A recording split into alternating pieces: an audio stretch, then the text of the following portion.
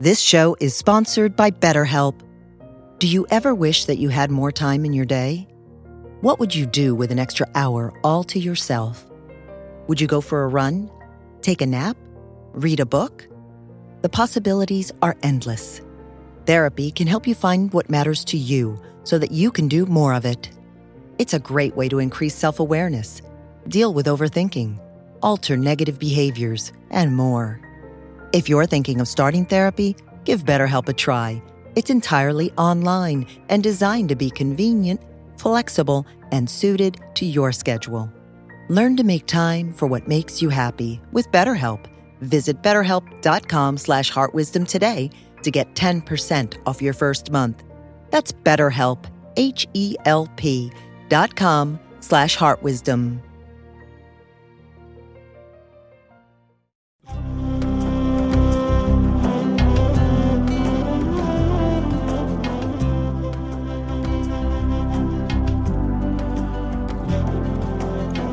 Welcome to the Jack Kornfield Heart Wisdom Hour. We are delighted to share with you Jack's innate common sense wisdom and his clear, open heart. If you are interested in supporting Jack's podcast, go to BeHereNowNetwork.com/Jack. Back in 1970, before some of you were born, Goenka taught his first retreat. He was born a Hindu in what was sort of the greater British India that included Burma and Pakistan and all that as one great British colony. Born in Burma in a very wealthy Indian business family, and went to see his teacher because he had migraines. And the teacher said, that's kind of a trivial reason to come to learn to meditate. I'll teach you, but there's something better than that. And he sat, and not only did he cure his migraines, and there's something in that. There's something about the wounded healer going in and saying, my life doesn't work quite right, or bringing your wounds to the practices of transformation, and then discovering that you can change your life, that you are not just your wounds, that you're much bigger than that you can heal yourself in some profound way. And so he did. And then he said, I've got to pass this on to other people. And he began to teach in India. In 1970, he went back. And that first retreat that he had, my colleagues, Joseph Goldstein and Sharon Salzberg were there. Ram Dass was there. Dan Goleman, the author of Emotional Intelligence, who's coming, Wes Nisker. It was like a who's who of who will be who, basically, of Western Dharma and spirituality. And Goenka was the master. And on his retreats, which now are at all these centers around the world, they're silent 10-day meditation retreats. And they're very, very simple retreats. They're run all by volunteers. They work on donation. You come and you sit for a few days doing the practice of being aware of the breath, and then you do this practice that I'll describe of bringing attention into the body of mindfulness. And he spoke about his teachings, as we do here, what are called Dharma teachings. And Dharma is a Sanskrit word with many meanings. It means the truth.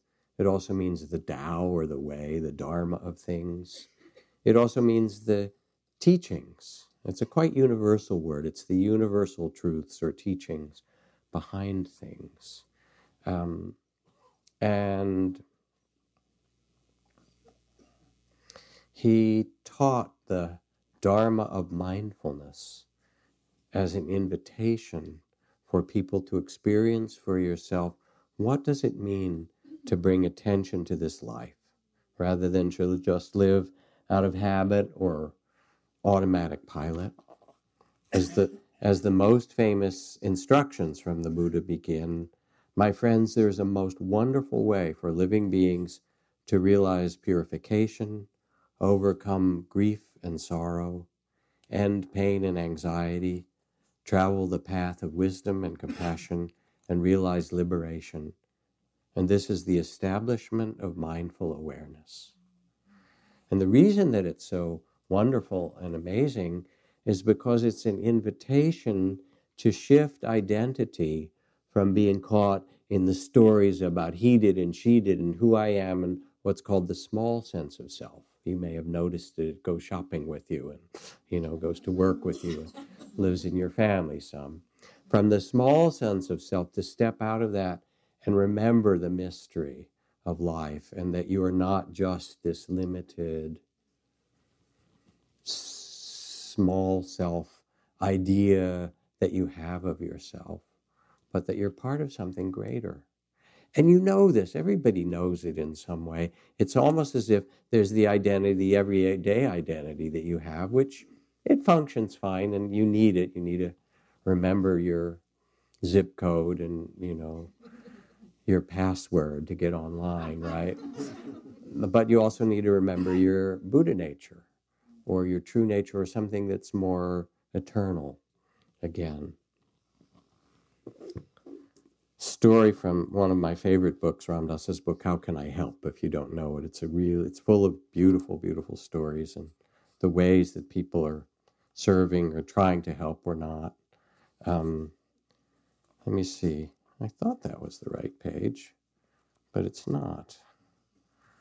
Let me see if I can find it then. So this is somebody who's writing about listening, paying attention, and who's been trained to do this as a profession.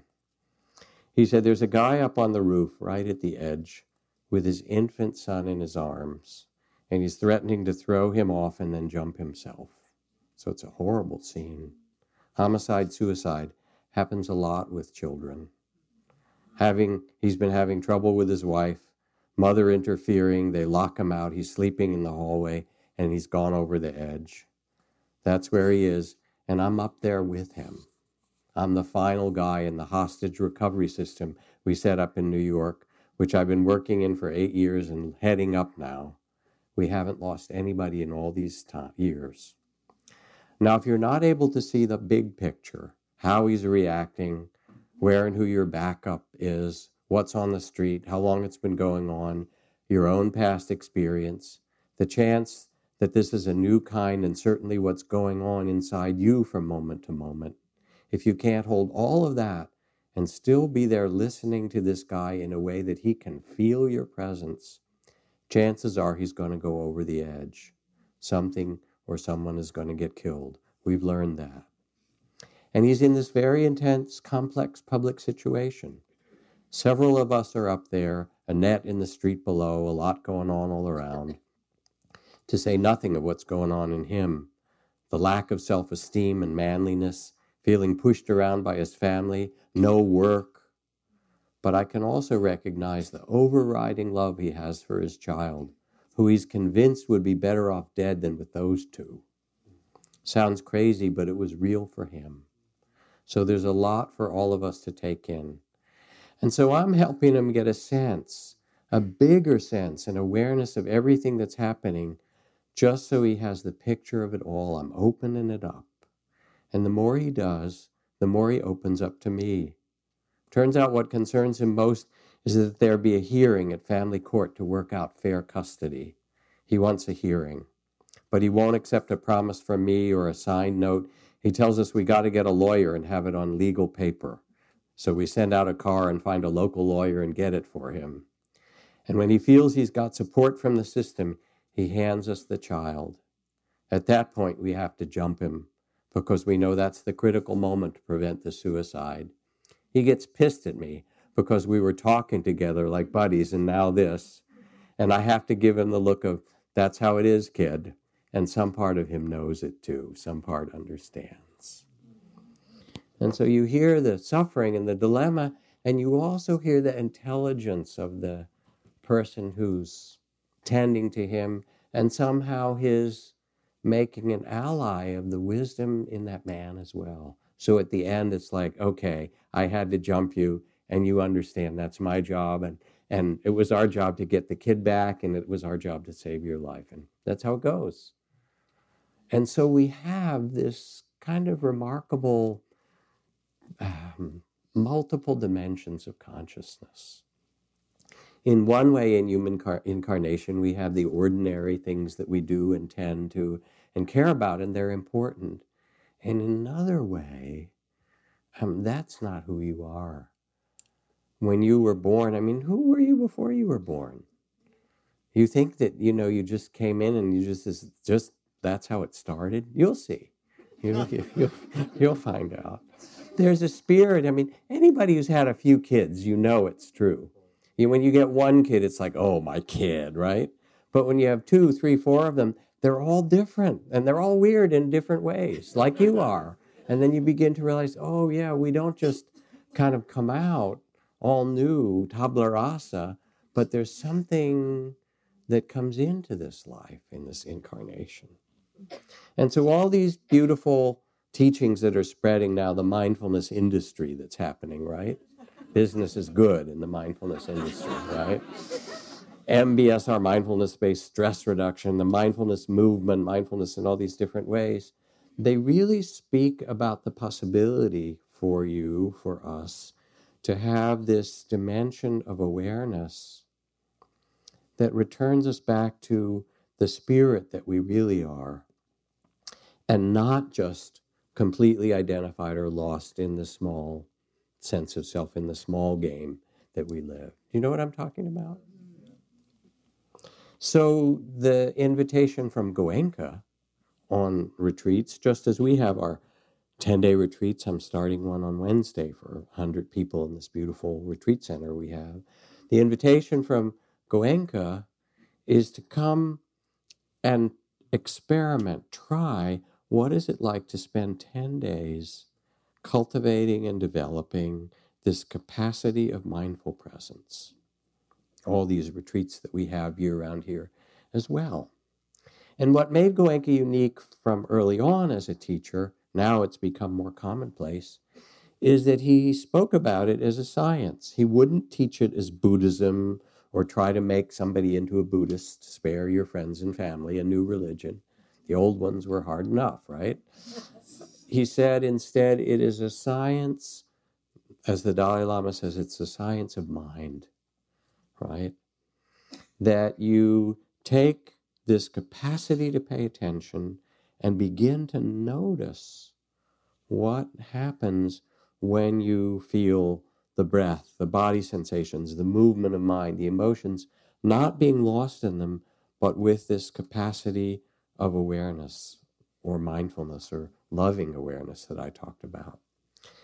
And now in the last several decades, there's been this explosion of scientific research on neuroplasticity and the capacities for inner change in neuroscience that shows that the trainings of mindful awareness bring inner resiliency in difficulty, ability to face difficult situations better, ability to regulate emotions, capacities to steady attention for students, ways to study better, faster healing, the development or the bolstering of the immune function, the extension of telomerase, which reduces aging process for people, all these cool things that happen, which we kind of knew intuitively, those of us doing it, because we felt better and clearer and freer and so forth.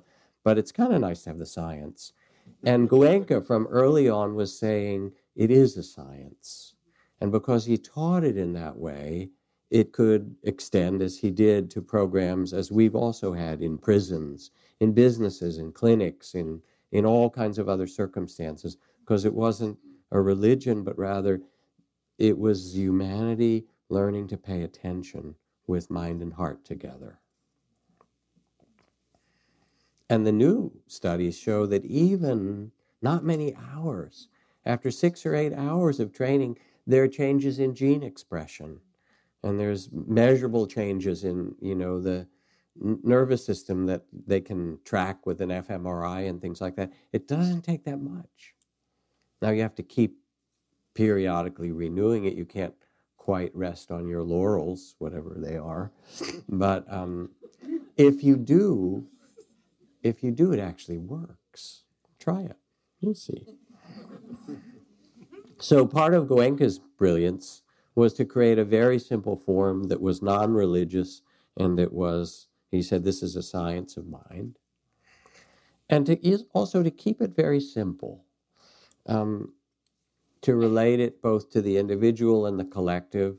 We can all see, and scientists perhaps more clearly than anyone, that there's no technological solution to our world dilemmas, that climate change, continuing racism, warfare, all the idiocies that we're involved in that are human-created forms of suffering, where we have starving children here and grain elevators full of food over here, are caused not by the outer circumstances, and no amount of computers and technology and nanotechnology and biotechnology and all that is going to solve it. We have that we need a revolution, a science inwardly that transforms our sense of separation or our addictions or our greed or our fears, because a lot of it's also very primitive, wired in kind of neurological tribal fears, that we learn as human beings to evolve inwardly as we have outwardly. And that's what we're called to do at this time. And Goenka understood this, and he said, well, if you want to do this, if you really want to change the world, you have to change the inner and outer world together. And so the invitation was to sit quietly first and compose yourself, because it's hard to see clearly when it's chaotic in there. Have you noticed?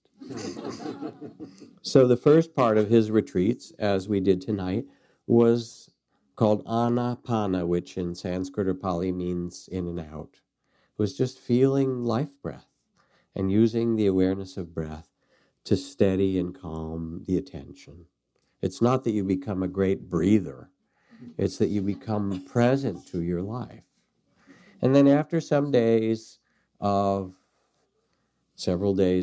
being aware of breath on his 10-day retreats, then he shifts attention to sweep the awareness down, up and down through the body, with the understanding, as the Buddha had, that the body, the foundation of mindfulness of the body, is the place to connect body and mind for wisdom to grow. That line I've used for years from James Joyce, where he wrote, Mr. Duffy lived a short distance from his body, right? That the invitation is actually to wed body and mind together. And as you do, as you slowly move your attention through your body, at first you feel the places that are tight and tension releases and pain and all the things that are held in the body start to release. And as you do it over and over and over again, hour after hour, what happens is that the attention becomes more microscopic, if you will. You can feel more carefully. And then what seemed solid becomes more a field of vibration or sensation, which is what you are. And the sense of being solid, which is a fiction, turns more into the sense of being a river. And that's just a direct experience. The Buddhist teachings say that you are actually 5 rivers. A river of sense experience, always changing, sensations and sounds and sights. A river of feelings, have you noticed, that change moment to moment to moment. A river of perceptions. You think or see or imagine you see this is called that, this looks like that, that's a person, that's a man, that's a woman, that's a bay tree, or that's the wall, that's the light. You have your way of organizing things, and moment after moment there's new perceptions and ideas about them. A river of thoughts. You just sat for half an hour, 35 minutes, you saw that river, I know you did, right? It carried you away a lot, right? And then a river of consciousness. So as you sit quietly in retreat or in your meditation and become more aware, you realize that you're not a fixed, solid being, but that you're part of the river of life, that who you are is a river. From the poet Hafez, the impermanence of the body, anicca, should give us great clarity, deepening the wonder in our senses and eyes of this mysterious existence we share and are surely just traveling through. If I were in the tavern tonight, Hafez would call for drinks. And the miraculous existence and impermanence of form always makes the illumined ones laugh and sing. You pay attention in the miraculous existence and impermanence, the ever-changing form. You are always changing. You think you know who you are, but that was a moment ago or a year ago. Or you think you know who someone else is, but they're not that. They are so much more than that. First, they're always changing. You know, it's not the same person you got in that relationship with. You know that's true, right? And not only are they always changing, but what you see is like the tip of the iceberg of that magnificence of who they are really and of the spirit behind it all. So with the retreat, you start to feel the body and mind as a field of vibration. And this is a direct meditative experience, and sometimes it can get luminous and filled with light. Sometimes it feels atomic, and you get so attentive to it that you move your arm or you pay attention to some part of your body, and it feels like tiny grains of sand or sparkles of vibration. Or I was reading, modern physics, superstring theory and stuff like that. You actually become a field of vibration. And that's how you experience your body and mind. And you realize, oh, this river thing is actually experienced that way. And as you do, then you begin to relax and realize, oh, instead of holding on, because when you hold on, you know what happens to a river. A, it doesn't work. Or if it works a little bit, you get rope burn, basically, because it's changing. You can't hold on to something that's moving. So you relax and you find your ease or joy or peace in the midst of the ever-changing world. You also see how much the mind creates your experience. The Dhammapada's first verse says, all is mind made, or mind is the forerunner. And you think, all right, that's kind of a nice sort of Indian idea, right? I mean, but things are solid. The Transamerica Pyramid and the Golden Gate Bridge and, all the things that we know in this world, they're real, right? So I was at a conference recently in the city, quite a wonderful conference called Being Human a few weeks ago, which was a combination of visionary neuroscientists, futurists, Dharma people, all looking at the evolution of human consciousness. And a couple of the interesting presentations by David Eagleman and Jeff Thorpe were a bit about the future of the body and the senses. Jeff Thorpe was a data artist. Okay, talk about vibrations and field and so forth. And one of the things he put on the screen from his computer was a real-time image of the 500 major airports in the world on a long line. They have the little names, some of them. And the fact that right now, as we're sitting here listening, there are more than 1 million people in the air in airplanes. So get that, okay, right? But this was takeoff and landing, so you'd see there'd be a bright spot for Bombay or for Dubai or New York or Frankfurt or something like that. The bright spots had more planes. And you'd see lines going in. Oh, there one landed, line coming out. And it was like looking at this pulsing piece of music of all the planes taking off above and landing in from the bottom. And he was making art out of the 1 million planes or 1 million people that are in planes in the air. And all of a sudden, instead of it feeling like some fixed thing that we're in, you could feel humanity moving and pulsing.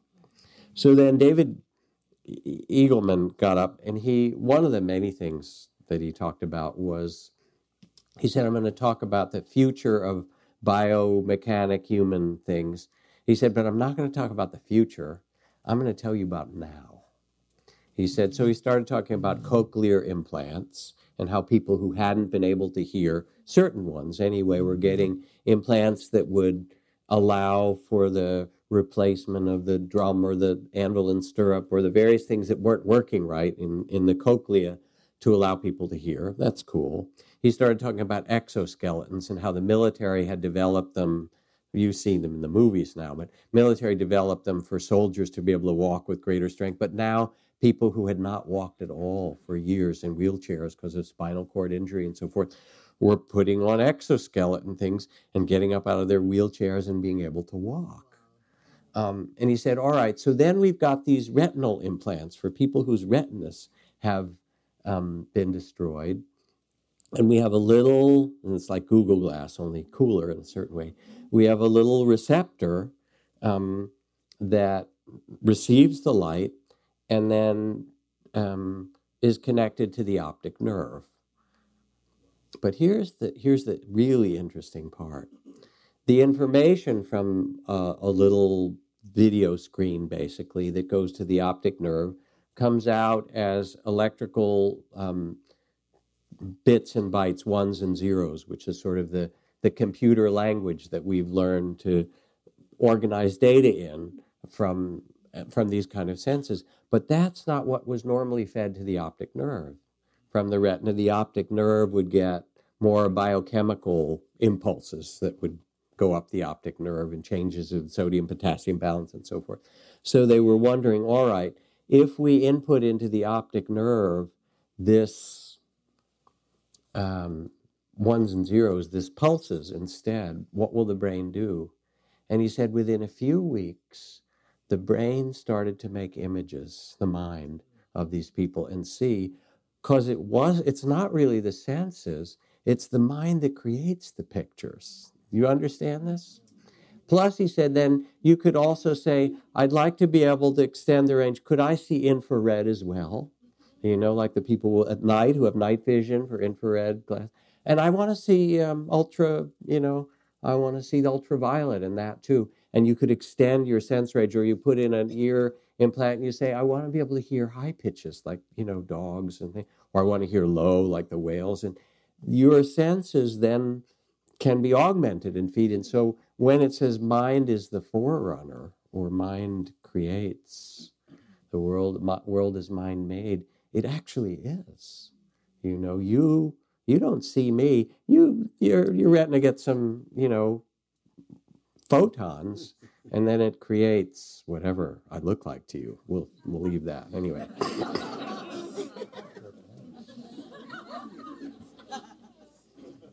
So what happens when you come on retreat, or even when you begin to meditate and pay a deep attention, is the world that seems separate, I'm in here, you're out there, I'm a fixed person, starts to show itself as a river of experience that's organized by these processes of perception and so forth, but that you can't cling to or hold on to, that if you want to live wisely, you actually have to learn how to move with the river, how to flow, how to be the space of awareness that can respond to it rather than be fixed and stuck. Because the more fixed and stuck you are, the more it turns out your body tightens, the mind suffers, things are however you want them to be, they're not going to be exactly how you want them to be.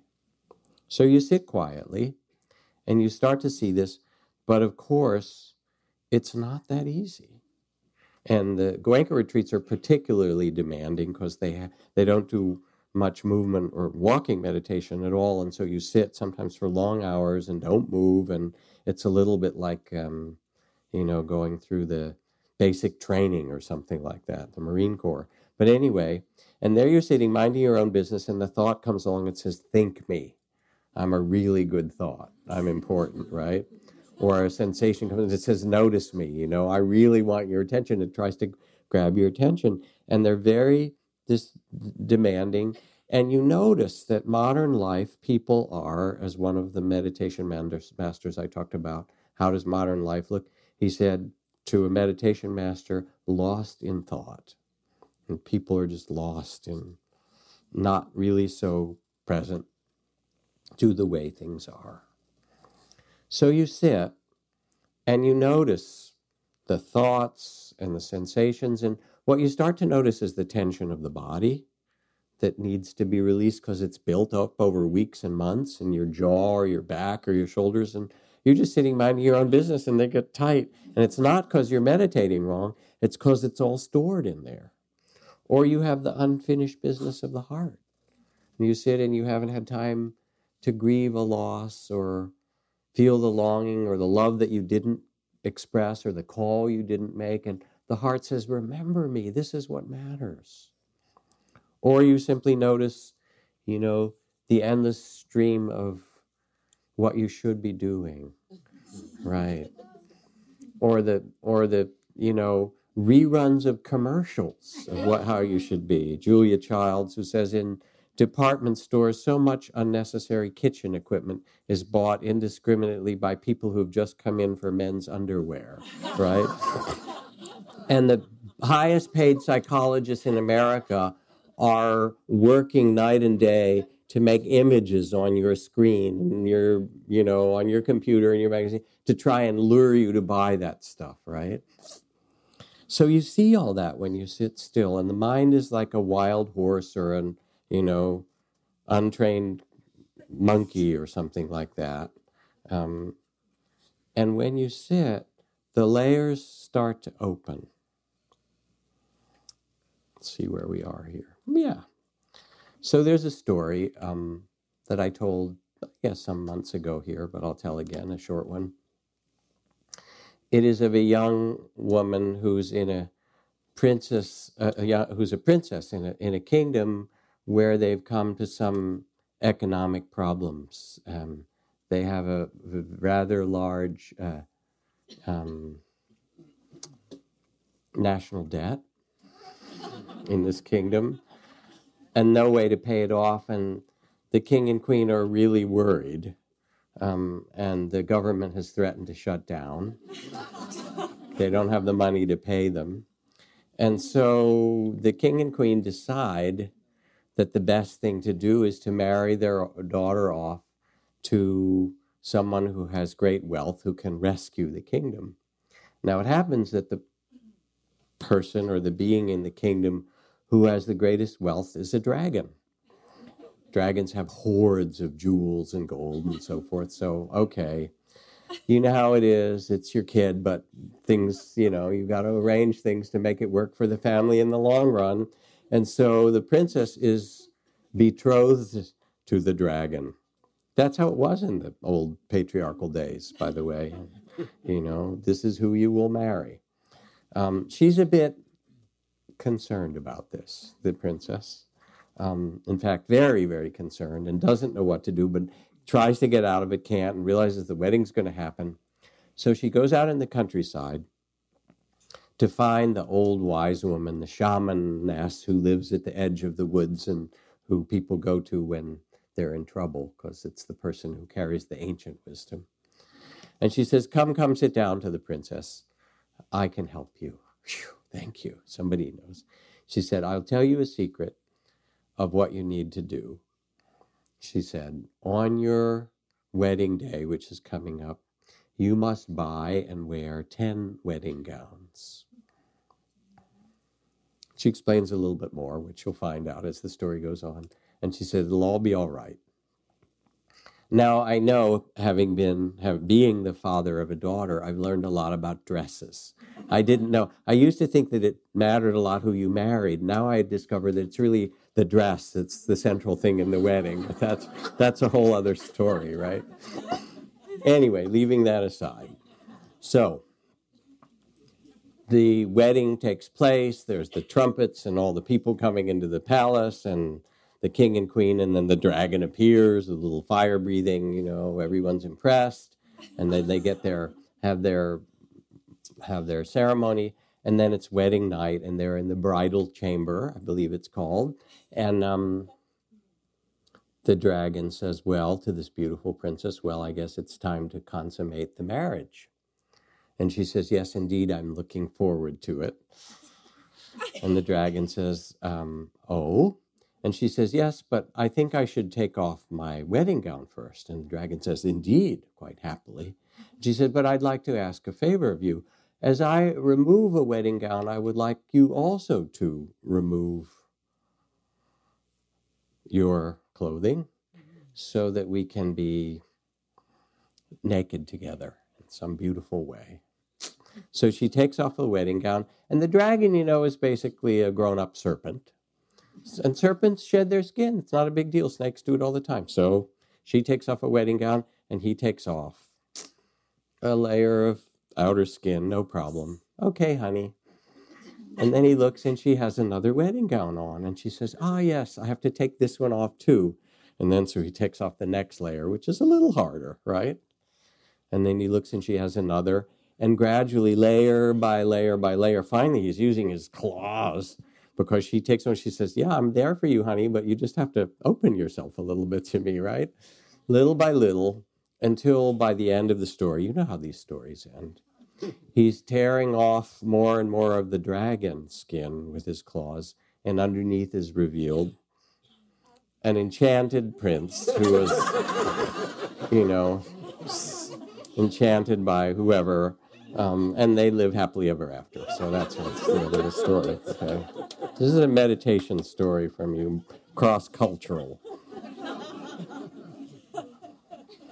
But there's something true about it, and part of Goenka's teachings, he emphasized purity a lot.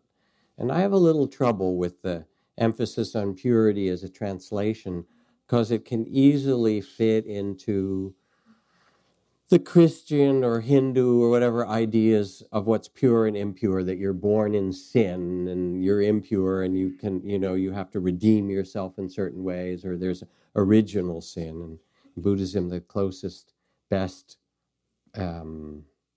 complement to that I would call original goodness. Your original nature is actually pure and beautiful. So there is a kind of shedding as you sit. Your fears, your worries, your attachments, the tension you carry in your body, as you sweep your attention through your body over and over again and bring mindfulness to what's there, things become released like the skins of the dragon. And then what comes as purity is not that you become pure, and other people are impure, but rather it's a kind of purity of perception, innocence, the child of the spirit. Suzuki Roshi called it, most famously, beginner's mind, that you can see afresh. Rachel Carlson, the great naturalist, said, if I had influence over the good fairy who is supposed to preside over the birth of all children, I should ask one favor, that her gift to each child in the world would be a sense of wonder so indestructible it would last throughout time. And so purity in the deepest sense means really a purity of perception, of seeing the beauty behind the eyes of every being you meet, of the biosphere, of the trees and the water, and the value of every being, and the mystery of life that you've been born into. And it happens. And you see people at the end of retreats here, we call it the Vipassana facelift back, basically. People come out of retreat and their faces look clear and their eyes are shining. It's like they've been bathed somehow inside, and there's this luminosity.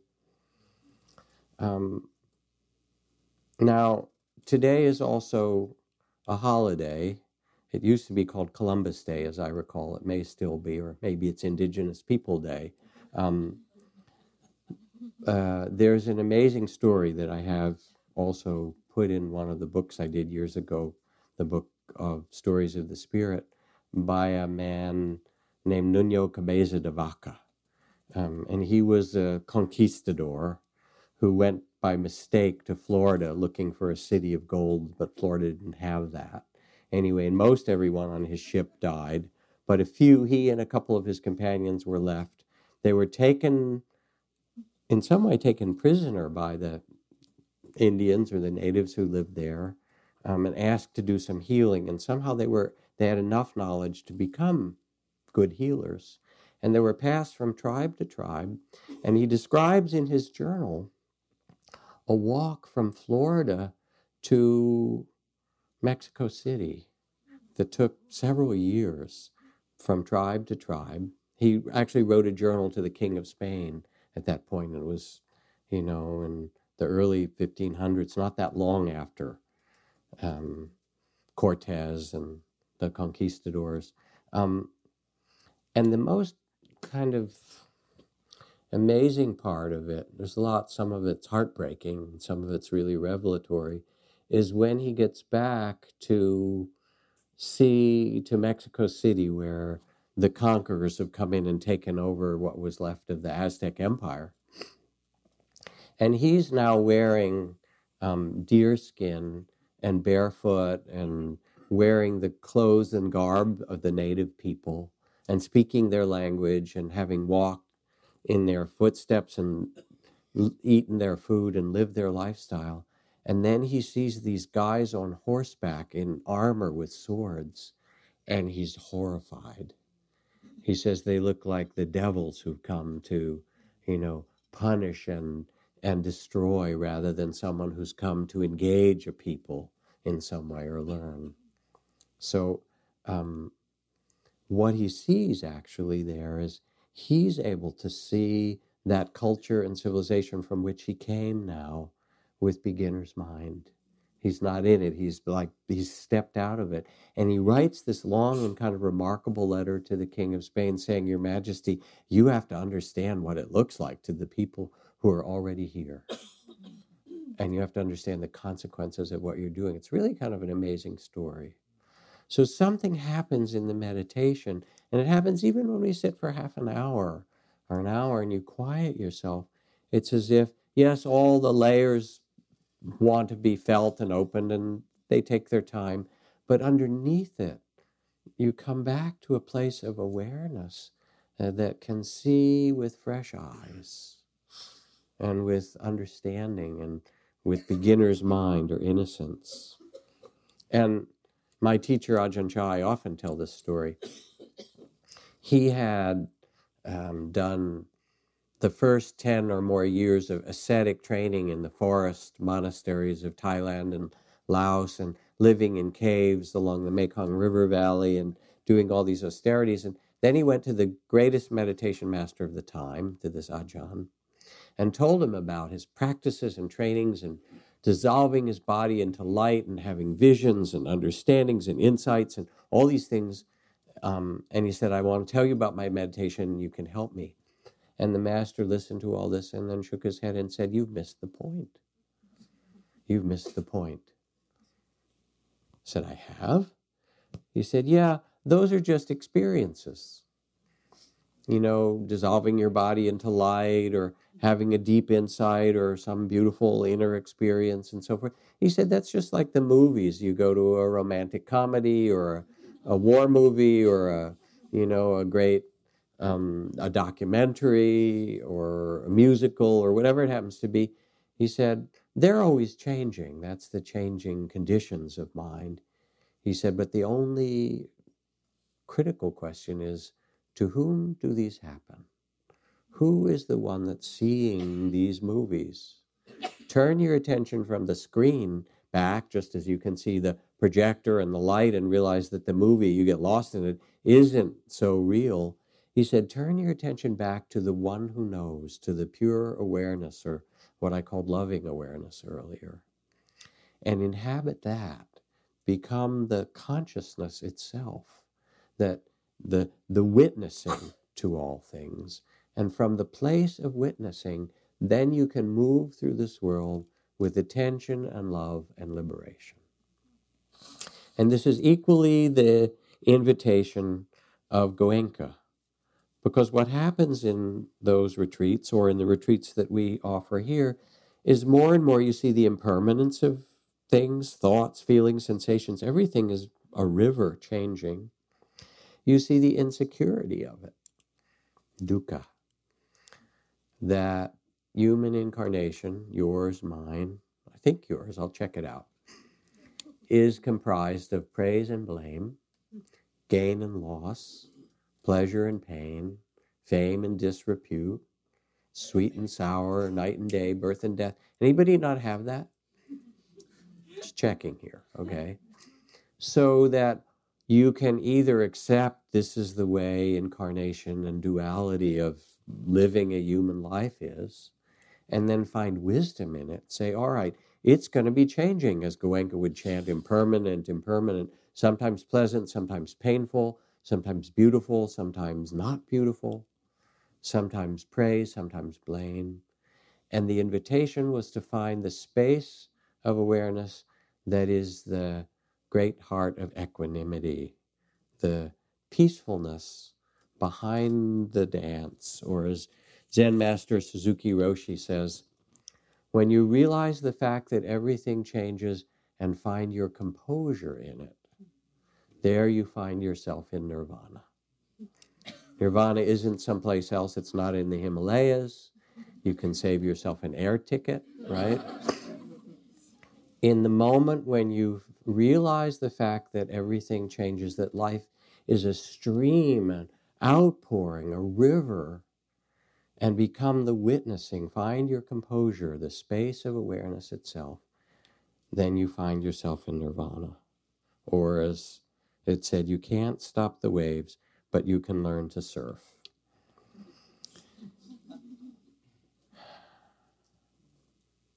Now, Goenka's teacher, Uba Khin, was a layman in Burma, who had found a meditation master himself, that he'd learned the practices of mindful attention and inner freedom. And Uba Khin was an interesting character because he was like Goenka. He was from a family that was involved in business. And after he did his training in meditation, he also worked in government service. And when Burma became independent in 1949, I believe it was, he was appointed minister of the, I think he was the head of the Treasury Department. Then he was also became head of their equivalent of the taxation and IRS department. He became head of transportation. He had like 4 different ministries that he was the head of all at the same time.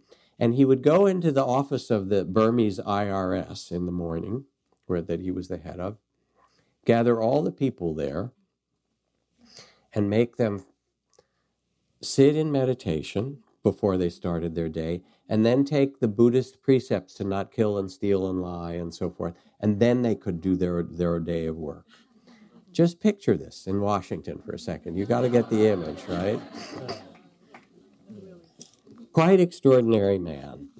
So Goenka found him as a teacher, and learned this possibility of living in freedom no matter praise and blame, gain and loss, sickness and health, all the changes that happen in human life, to become the equanimity, the witnessing, the loving awareness.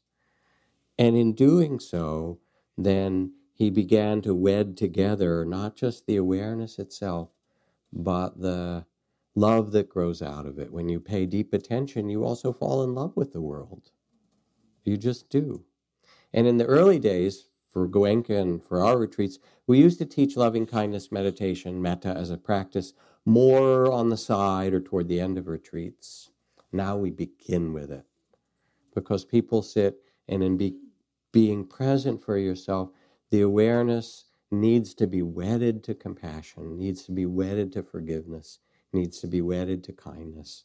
And when they are, then it's as if you've got the right components for the body to open and the heart to flower and the mind to relax and to really rest in your own Buddha nature. I want to read you another poem as we get closer to the end of the evening. This is from one of my favorite poets who lives in Santa Cruz, Ellen Bass, called Gate C-22. At Gate C-22 in the Portland airport, a man in a broad-band leather hat kissed a woman arriving from Orange County. They kissed and kissed and kissed. Long after the other passengers clicked the handles of their carry-ons and wheeled briskly toward the short-term parking, the couple stood there, arms wrapped around each other, like she'd just staggered off the boat at Ellis Island, like she'd been released from the ICU, snapped out of a coma, survived bone cancer, made it down from Annapurna in only the clothes she was wearing. Neither of them was young. His beard was gray. She carried a few extra pounds you could imagine her saying she had to lose. But they kissed lavish kisses, like the ocean in the early morning, the way it gathers and swells, sucking each rock under, swallowing it again and again. We were all watching. Passengers waiting for the delayed flight to San Jose, the stewardesses, the pilots, the aproned woman icing Cinnabons, the man selling sunglasses. We couldn't look away. We could taste the kisses crushed in our mouths. But the best part was his face. When he drew back and looked at her, his smile soft with wonder, almost as though he were a mother still open from giving birth. As your mother must have looked at you no matter what happened after, if she beat you or left you or you're lonely now. You once lay there, the vernix not yet wiped off, and someone gazed at you as you were the first sunrise seen from earth. The whole wing of the airport hushed, all of us trying to slip into that woman's middle-aged body, her plaid Bermuda shorts, sleeveless blouse, glasses, little gold hoop earrings, tilting our heads up. And there's something so beautiful about living in the reality of the present.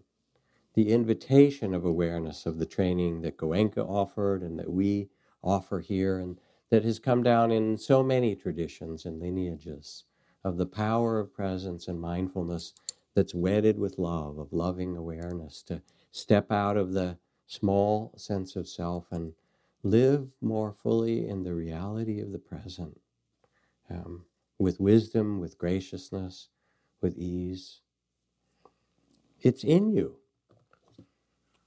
There's an amazing description of Zen Master Suzuki Roshi, the founder of San Francisco Zen Center, in the introduction to the Zen Mind Beginner's Mind. It says, the Roshi is a person who's actualized that perfect freedom which is the potential for you and all human beings. He exists, or she, freely in the fullness of their whole being. The flow of their consciousness is not the fixed, repetitive patterns of our usual self-centered world, but arises spontaneously from the actual circumstances of the present. The results of this, in terms of the quality of life, are extraordinary. Buoyancy, vigor, straightforwardness, simplicity, humility, serenity, joyousness, uncanny perspicacity, and unfathomable compassion.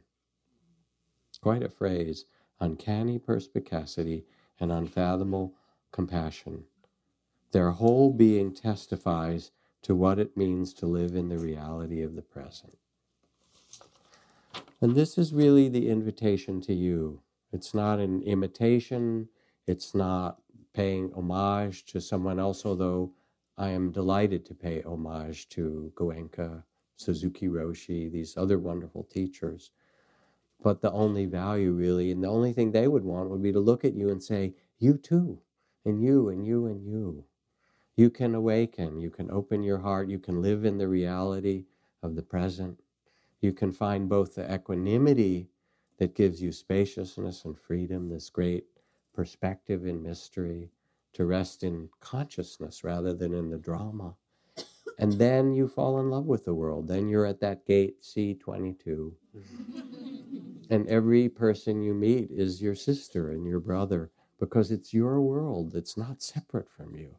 And you love it and tend it and work for justice and care for it and plant gardens. And you also walk in the mountains and sit by the ocean and have the mystery of birth and death around you and know that it's your home, that you have this gift to be alive in it.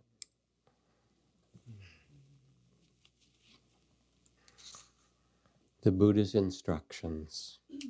Live in joy, in love, even among those who hate. Live in joy, in health, even among the afflicted. Live in joy, in peace, even among the troubled. Look within, be still. Free from fear and attachment, know the sweet joy of living in the way. And the way is capitalized here as it's the Tao, it's wisdom, it's the great heart of understanding, it's love. You know what it is. Let's sit.